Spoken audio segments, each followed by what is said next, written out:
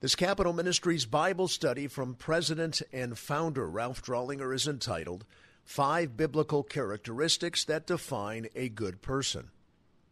Oftentimes on the Hill, we refer to someone as a good person. That compliment is nice to say concerning a colleague, keeping in the back of our minds, of course, that everyone is fallen and possesses a sinful nature.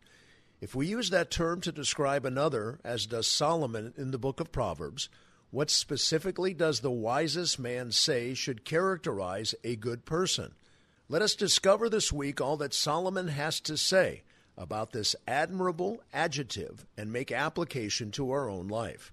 As we study, be thinking of at least one aspect of your life God wants to remove and another from his book that he wants you to add to your life. Introduction.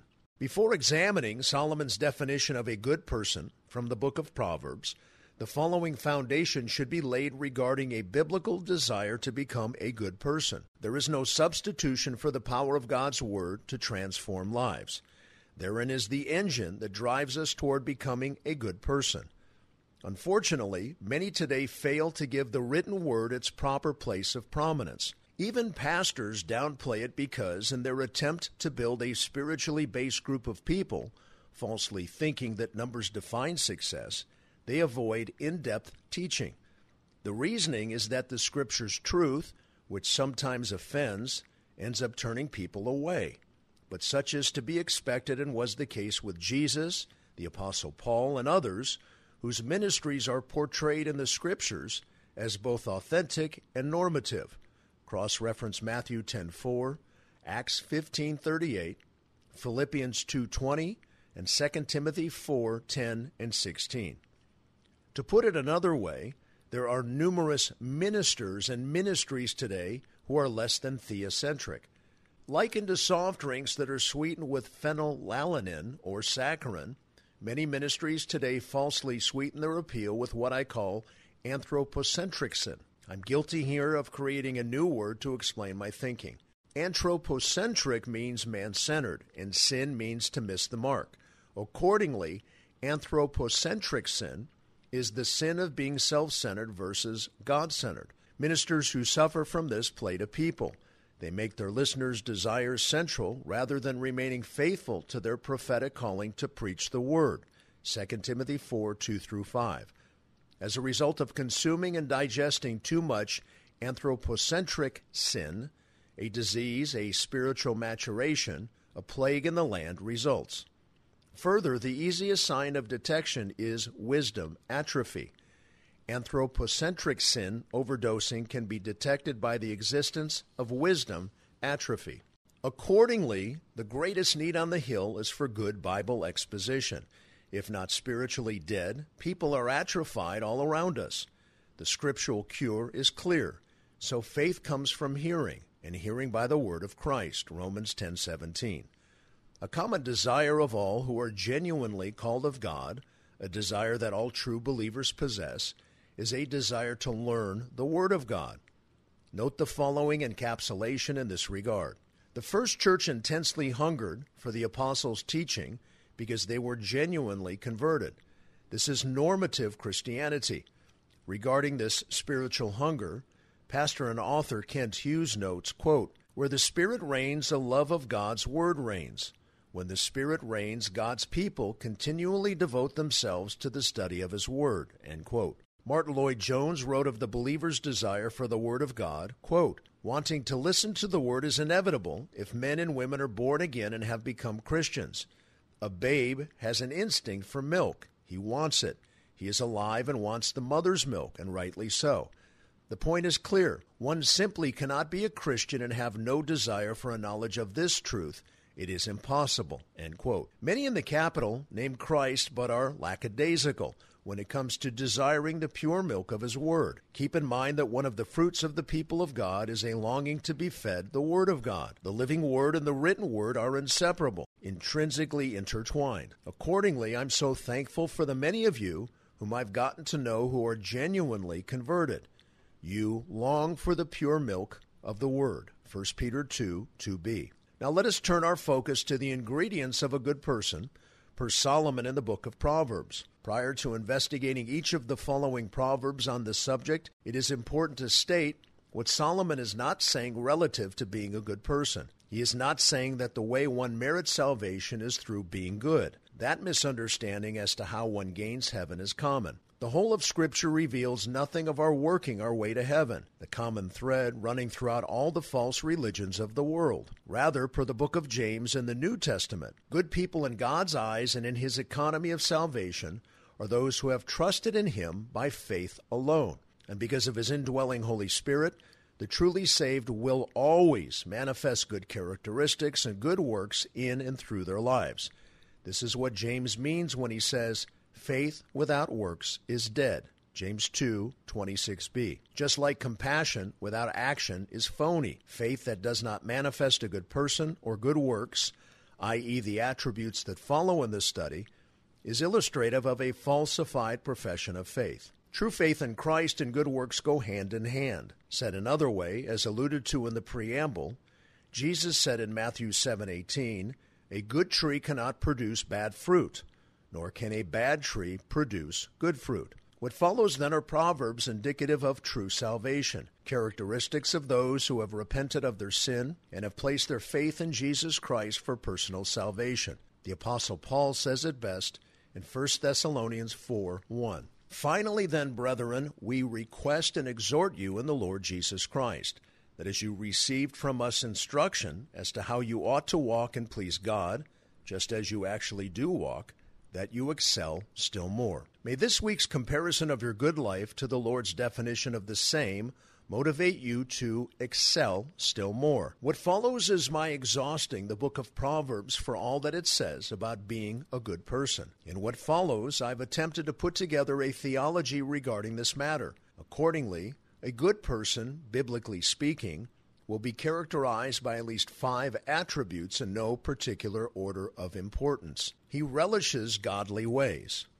Proverbs 14:14. The backslider in heart will have his fill of his own ways, but a good man will be satisfied with his. Backsliding implies a willful step towards sin, most often not in a public way, but one that is hidden. This proverb portrays the reaping and sowing form of the wrath or judgment of God upon such a person. Reaping and sowing is an inviolate moral law of the universe, set in place by God, and just as sure as the physical law of gravity. He who habitually and willfully sins will have his fill of his own ways. Their rod is their own way. In contrast, the good man is filled by sowing over a lifetime in ways pleasing to the Lord. States Galatians 5:16b, walk by the Spirit, and you will not carry out the desire of the flesh. The resultant fruit of a Spirit-controlled life is the fruit of the Spirit, as listed in Galatians 5:22b through 23. Love, joy, peace, patience, kindness, goodness, faithfulness, gentleness, self-control. Each one of these characteristics yields great satisfaction in the heart of a good man. He or she knows and relishes godly ways in part because such yields the dividend of personal satisfaction in life. I want to be a good person because being good is so satisfying. It is motivating that God bestows abundant blessings upon His obedient children. He desires to help the poor. Proverbs 19:17. One who is gracious to a poor man lends to the Lord, and He will repay him for his good deed. Much biblical understanding and discussion of the principles relative to this subject are in order prior to a strict examination of the truths of this particular proverb. Given the many legislative decisions that are made regarding poor people, combined with widespread biblical naivete on the subject of poverty, the issue is worthy of time spent on it. What follows then are 4 theological principles born from Scripture on how a good man best helps and is gracious to a poor man. However, it is important first to distinguish between the genuinely bereft, i.e. those who are poor and want to change their lot in life, and bums. A bum is someone whom Scripture describes as slothful or lazy, cross-reference Proverbs 19:15, and doesn't want to change his lot in life. Suffice to say here, a good man helps a slothful man in ways different than he does a poor man. Paul states in 2 Thessalonians 3:10, for even when we were with you, we used to give you this order. If anyone is not willing to work, then he is not to eat either. Cross-reference Proverbs 10:4. It is important that we not enable further lazy behavior via helping a bum like we would someone who, for whatever reason, is incapable, not unwilling to meet his or her own needs. What follows then relates to quantifiably poor, not slothful individuals. A. The necessary perspective to help the poor. No amount of personal or governmental programs will ever eradicate those who struggle to attain the basic necessities of life. Accordingly, the complete abolition of the lowest socio-economic class in society is an unrealistic objective. Deuteronomy 15:11 states, in specific regard to Israel, that the poor will never cease to be in the land. And in the present church age of world history, the same is true ostensibly in the United States. Jesus stated in Matthew 26:11, "For you always have the poor with you." The reality of never being able to completely eliminate this socio-economic stratum from society in a fallen world is a promise of Scripture. Programs regarding the poor, therefore, need to be addressed in terms of the best way to maintain and provide for the ongoing needs of destitute people versus eliminating all need. Here it is a biblically informed reality, the necessary perspective to help the poor. B. The necessary attitude to help the poor. For a person to give all of his possessions to feed the poor without possessing love in his heart is quite possible. Such is the case in 1 Corinthians 13:3, wherein a person gives but does not love. Scripture says, "And if I give all my possessions to feed the poor, and if I surrender my body to be burned, but do not have love, it profits me nothing." Many are the legislators, staff, and lobbyists who seek for and legislate huge governmental programs to help meet the needs of the poor, but in so doing, have no personal love to help those who are genuinely bereft. In Proverbs 19:17, Solomon is saying to his son Rehoboam, who would be the next leader of Israel, that there should be no disconnect. This verse indicates that charity, which should first be a personal matter of the heart, is evidenced by the use of the singular pronouns one, him, and his, in contrast to any Hebrew word alluding to civil government. Solomon is not instructing Rehoboam here or elsewhere to construct an elaborate governmental program to meet the needs of the poor. Instead, Rehoboam is to have a personal involvement with poor people. The standard is a model for current governmental leaders. Nowhere in the whole of Scripture does the Bible allude to institutional, government-constructed programs to meet the needs of the poor. While Scripture does not prohibit governmental programs from helping the poor, it does instruct on personal involvement to help the poor per 19:17. While not a command, the Scripture states in principle that God will reward, specifically repay, such behavior. And I might add, legislating governmental programs without a heart-driven personal involvement is hypocritical. Every person must personally, no matter his political affiliation, first open his heart to meet the current and ongoing needs of the poor. C. The necessary institution to help the poor. The primary institutional responsibility for meeting the needs of the poor today falls to the institution of the family, and then secondly, to the institution of the church, not the institution of the state. Cross-reference 1 Timothy 5:3-16. As already stated, Solomon gives no allusions to Rehoboam of any monarchical responsibilities to meet poor people's needs. The whole of Scripture indicates that this burden falls to God's called out priestly people, individually and as a whole, both in the Old and New Testament alike. More specifically, notes Deuteronomy 15:7 and 10 in this regard. Contextually, this is a restatement of the law of God to God's chosen people, Israel. Scripture says, "If there is a poor man with you, one of your brothers, in any of your towns in your land which the Lord your God is giving you, you shall not harden your heart, nor close your hand from your poor brother. You shall generously give to him, and your heart shall not be grieved when you give to him, because for this thing the Lord your God will bless you in all your work and in all your undertakings."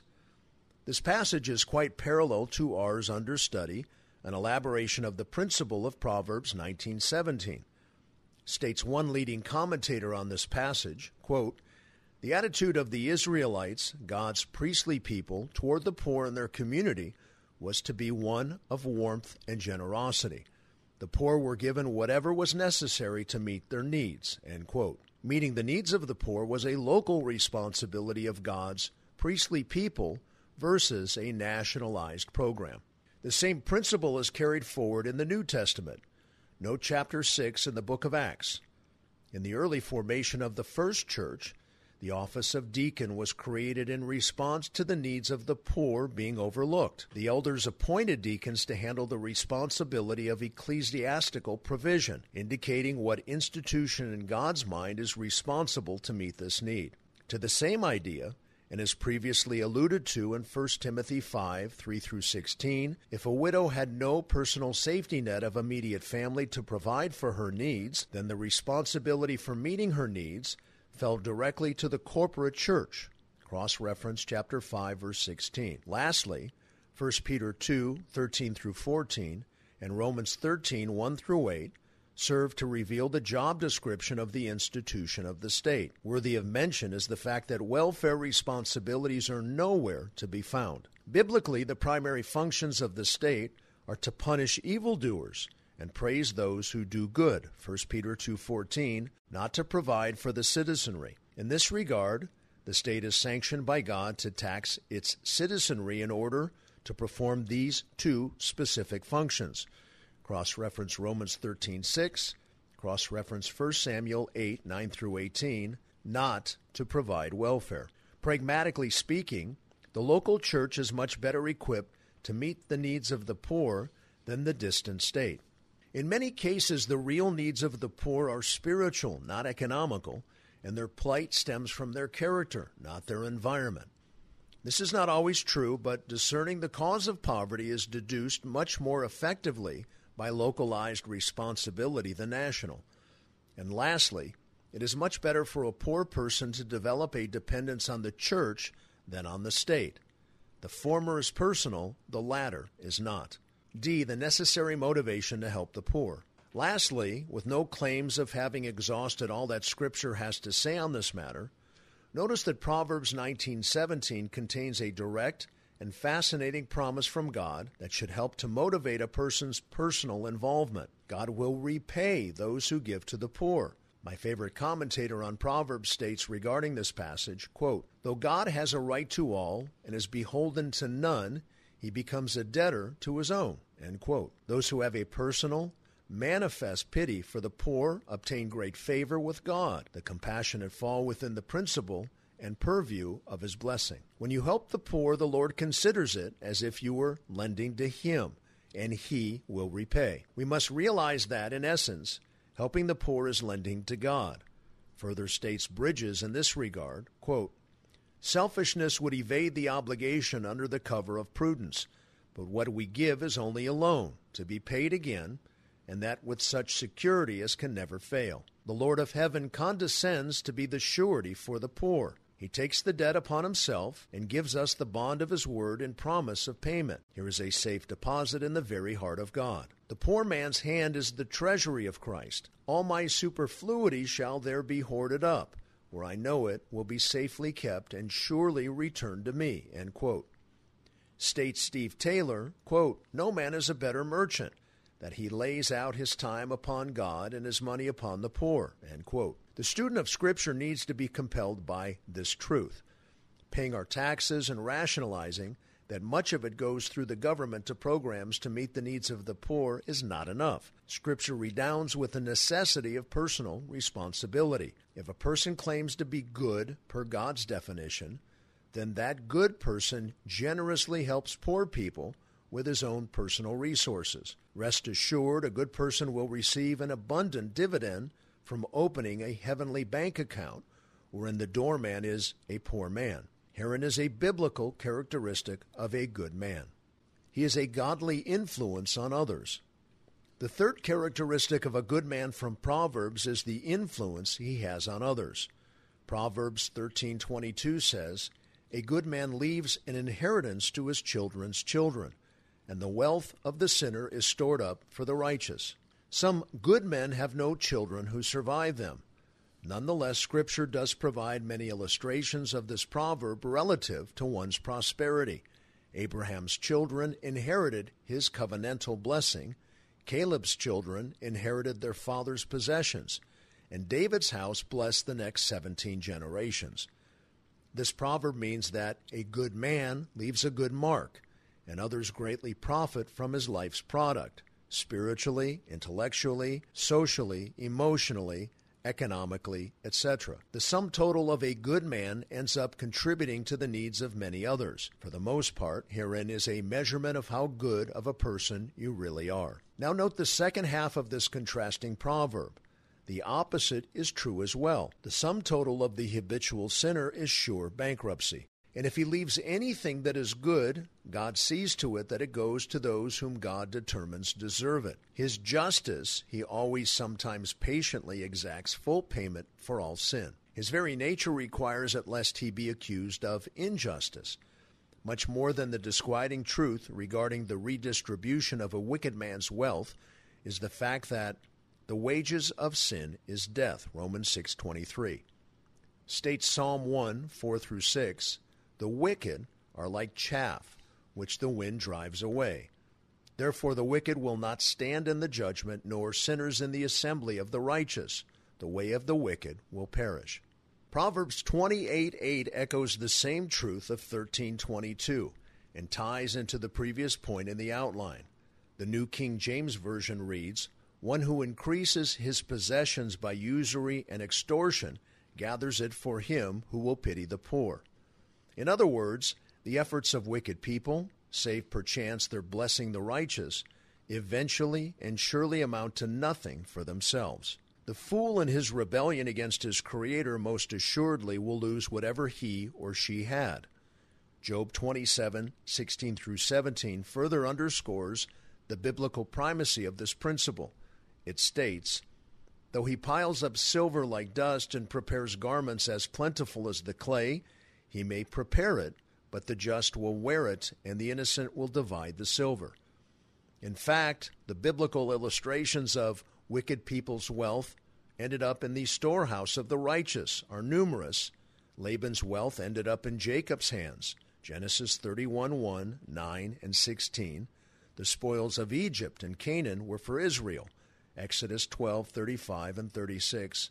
And Haman's wealth went to Esther and Mordecai, Esther 8:1 and 2. As a matter of fact, in the future millennial kingdom, the Jews will eat the riches of the Gentiles, Isaiah 61:6. This broad biblical principle regularly occurs, perhaps more than meets the eye, or than the analysis of the business section of the newspaper indicates. Ecclesiastes 2:26 is a fitting summary. "For to a person who is good in his sight, he has given wisdom and knowledge and joy, while to the sinner he has given the task of gathering and collecting, so that he may give to one who is good in God's sight." What will be the sum total of your life? Will what you champion in life be used of God in the next generation, or will it disappear? The good man has a lasting influence and product. He chooses godly friends. Proverbs 2:20, "So you will walk in the way of good men and keep to the paths of the righteous." This proverb is situated in the broad context of the attributes and fruit we garner from the aggressive, passionate pursuit of God's wisdom. As we attempt to store in our mind heavenly wisdom and cultivate in our thinking pure pleasures, in contrast to the immediate context of this passage, illicit sexual pleasure, we will gravitate toward other good people. To the contrast, people who are dispassionate about Bible studies, church, and fellowship with genuine believers telegraph their own apathy regarding personal spiritual growth. Why? Herein is a causative construction in the Hebrew, "so you will." Spiritually hungry people will be led by the indwelling Holy Spirit to walk in the way of other good men. They will have a propensity to gravitate toward the paths of the righteous. This proverb underscores the truth that like begets like. In our aspiration for godliness, an unquenchable natural attraction exists toward like-minded others. The internal, personal pursuit for godly living leads to great friendships with other godly, humble people. What a blessing. Unfortunately, people who lack good friends reveal much about their own heart condition. Something is seriously wrong in the hearts of those who mechanically pawn themselves off as spiritual, but possess no unction to walk in the way of good men, the paths of the righteous. This passage illuminates the hypocrisy of such. Are you excited to go to Bible studies and fellowship with others? That probing question should act like a warning light on your spiritual dashboard. Biblically defined, you're not a very good person if you do not have godly friends. He is the recipient of godly favor. Proverbs 12:2 says, "A good man will obtain favor from the Lord, but he will condemn a man who devises evil." This proverb underscores the introduction. Since goodness is a fruit of the Spirit, cross-reference Galatians 5:22, the good man is synonymous with one who possesses within him the Holy Spirit, i.e. someone who is truly saved. He or she then emanates the munificent, extremely liberal and giving, very generous, goodness of God. He or she is the almoner, one who distributes alms of God's grace in a fallen, selfish world.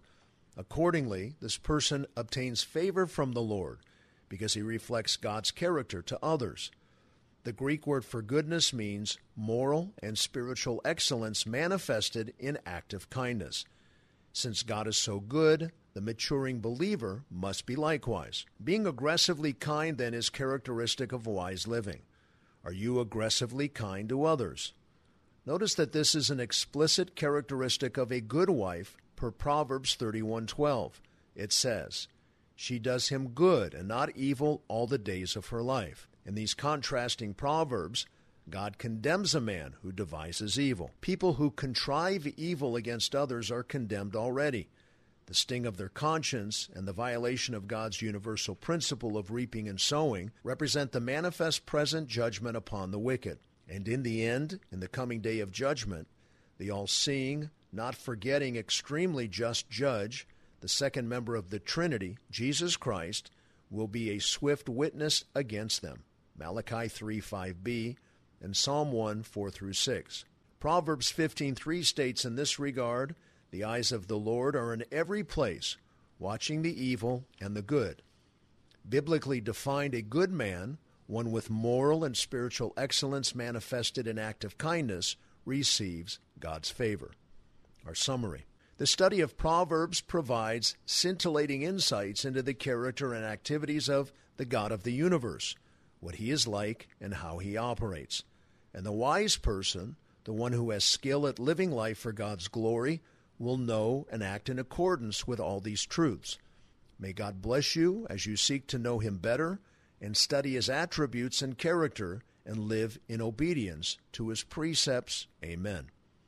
This concludes our Bible study for this week. May God bless you deeply. Thank you for all you do in our great country and on the Hill. This is Frank Sontag.